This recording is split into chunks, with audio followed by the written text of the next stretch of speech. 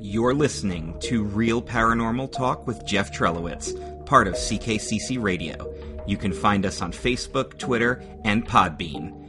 And now your host, Jeff Trelowitz. And welcome back to episode number 55 of Real Paranormal Talk here on CKCC Radio. As always, we are the home of all things spooky when it comes to CKCC Radio. And let's not forget, we are the longest running show here on the network as well. So, as you may have recalled from my special edition of Ranking Tracks about the recent passing of Meatloaf, we were going to keep the tribute going because in addition to being an actor and a musician, he also loved the paranormal. And I know this because he appeared on several episodes of Ghost Hunters, the original series.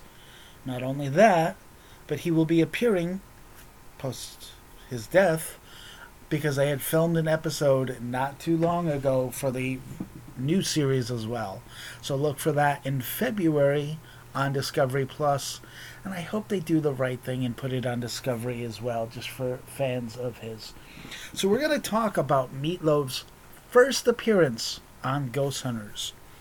I thought that was an accurate tribute to the man, the myth, the legend. This was episode number 15 of season 5, originally airing on September 30th, 2009, taking place in Thousand Islands, New York, the Isle of Pines. Now, this is the winning episode of a contest they ran called the Great American Ghost Hunt. The winning house gets investigated by the ghost hunters. People submitted their homes as possibly haunted, and this is the house they deemed most haunted. The episode starts with Jay and Grant discussing it winning, and the woman who submitted it is now pregnant and is due soon.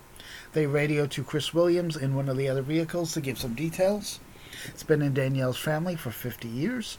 There are 2 houses involved, and one was once a monastery. Danielle's nephew has had an imaginary friend who they call the Dead Priest. A ghost has been seen walking into the wall in the middle of the night as well. Jason announces Meatloaf will be joining them. Amy said her mom will be jealous because she's a big fan. Ghost Hunters, this is just me, Ghost Hunters have had a lot of guest hosts, from wrestlers to actors to some of the Real Housewives who were not very good in this situation. But I will tell you this, no one in the history of Ghost Hunters was more excited to be there than Meatloaf himself. The house that won is on a private island, so they meet Meatloaf on the docks. Meatloaf meets the rest of the team of Steve, Tango, Chris, and Amy. They always say, yo, our friend is joining us.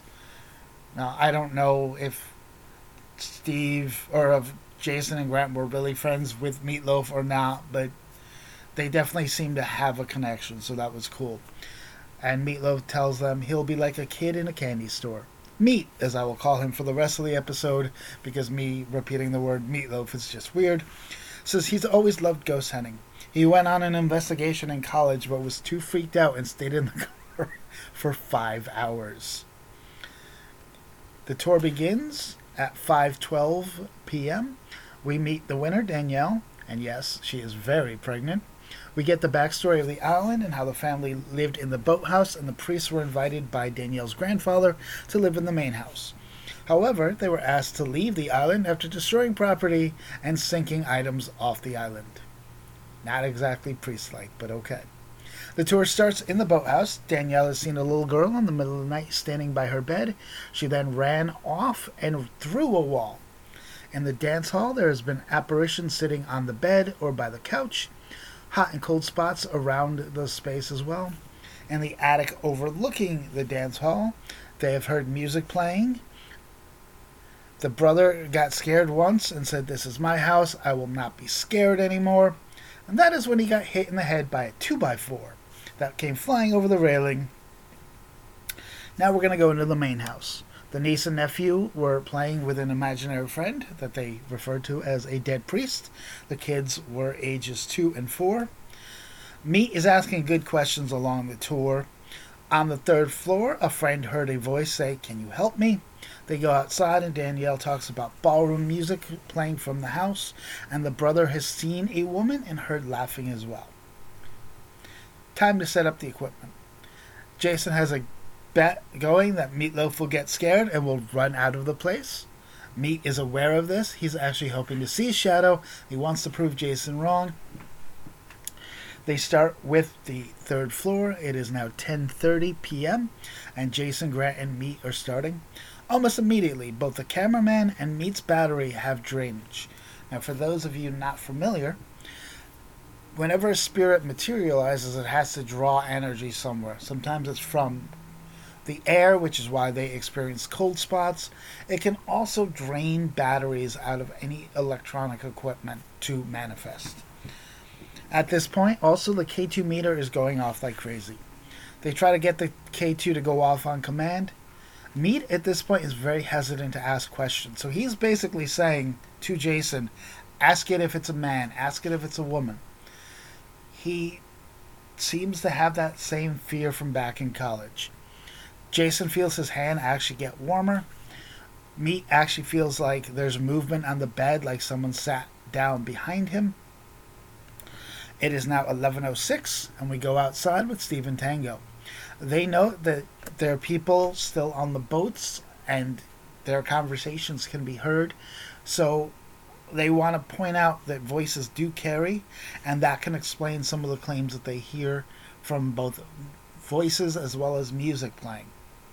Chris and Amy are now in the boathouse. Nothing really happens, but they have fun talking about the giant bugs and spiders, which will come into play later on. We now go back inside with the two hosts and Meatloaf. Grant thinks he saw a shadow in the room on the third floor. They all look into a room. It's at this point that Meatloaf gets some goosebumps, and again the K2 is going off. We see the maturity of Meatloaf now as he's starting to get comfortable. He's asking questions. Both Grant and Jason kind of stand in the doorway and let him do what he wants to do. Let him ask questions, and I thought that was a cool visual. And you can see the kid in the candy store is starting to come out. Jason asks if the spirit can do more than just manipulate the K2 lights. It then answers yes. Well, by the lights going off anyway. That's when Grant hears a banging sound in the next room. Jason notices that the air in the room has gotten thick. They hear the banging sound again. They realize it's actually the door in the next room. Jason asks if it's the priest. The K2 goes off again. This is when they head downstairs. Chris and Amy are in the bathroom or in the ballroom at 12:36. They do some EVP work and hear footsteps and a bang sound. Amy walks up and down the dock to see if Chris could hear it, thinking that may have been what they heard. However, she cannot hear anything. They want a chance to investigate with Meat and are not sure what they should call him. Suddenly, they see a shadow on the wall. It is now 12:50. Jason has come down to help them try to figure out what the shadow was. They figured the shadow had to have been close to him the way that it was projected on the wall, like something had walked past them. Steve and Tango are now going to the third floor. There's definitely a sound of someone walking. They're the only ones in the house, and they hear even more footsteps. 2:53. It's in the attic with Jason, Grant, and Meat in the boathouse. They notice a lot of bird crap on the ground, which, if there's bird crap, that means there's birds, and they could also be the ones responsible for a lot of the noises that they hear. They ask the spirit to light up the K2 if they want them to leave. The lights go on, and in honor of their deal with the spirit, they leave. They notice it starts to get very cold. Jason takes out the thermometer. It is 10 degrees colder than it is in a different part of the dance hall. This is when they start to see lights, not like the bathroom lights, but different lights going off in the bathroom. Meat leaves his water in the bathroom to see if the spirit will bring the water from the windowsill to bring it closer. Jason sees a shadow in the bathroom going back and forth. Grant goes to investigate the bathroom. It's then that he calls Meat to come into the bathroom with him. Because I know there's nothing creepier than one dude saying to another, "Hey, come check this out in the bathroom." It's actually happened to me before. Also paranormal, but that's a different story. They notice that the water bottle has moved from the windowsill to the toilet. They're all flabbergasted because it's a very tight space and nobody has gone in. Steve and Tango finally get to investigate with Meat in the boathouse at 4:21. Meat says he's not going to go upstairs into the attic since he had told the spirit that he would leave. That's when they hear the sound of knocking. Steve and Tango head upstairs, and Steve freaks out because there's a lot of spiders, which if you know anything about ghost hunters, you know Steve hates bugs and spiders. It's silent up there, so Meatloaf decides he's going to play a prank with Steve and start to run his fingers up Steve's back so Steve thinks it's a spider. They have a good laugh at it. It's at this point that they decide they're going to call it a night because the sun is starting to come up. They flash forward 2 days. It is now Wednesday. Meat has agreed to help with the evidence reveal, which again is not something you usually see with celebrity guest hosts on Ghost Hunters. Steve gives Meatloaf his very own K2 meter, and it is his first piece of ghost hunting equipment. Meat is the first to say, "Hey, I found something, take a look at it." But upon further review, it appears to be a bug, and as Steve tells him, if there's any doubt, we throw it out. Tango then finds the audio of the knocking at the attic in the boathouse. It is now time for the reveal with Danielle. They show her all the evidence that they collected. She asks if the house is haunted, and Jason says something I think most people need to hear. Forget what Hollywood has taught you about ghosts. They're not all scary. They're not all there to hurt you. You enjoy this place as a living person as they enjoyed it as a spirit. Granted, I'm paraphrasing this statement, but you get the idea as well. Honestly, I think this is a really good episode.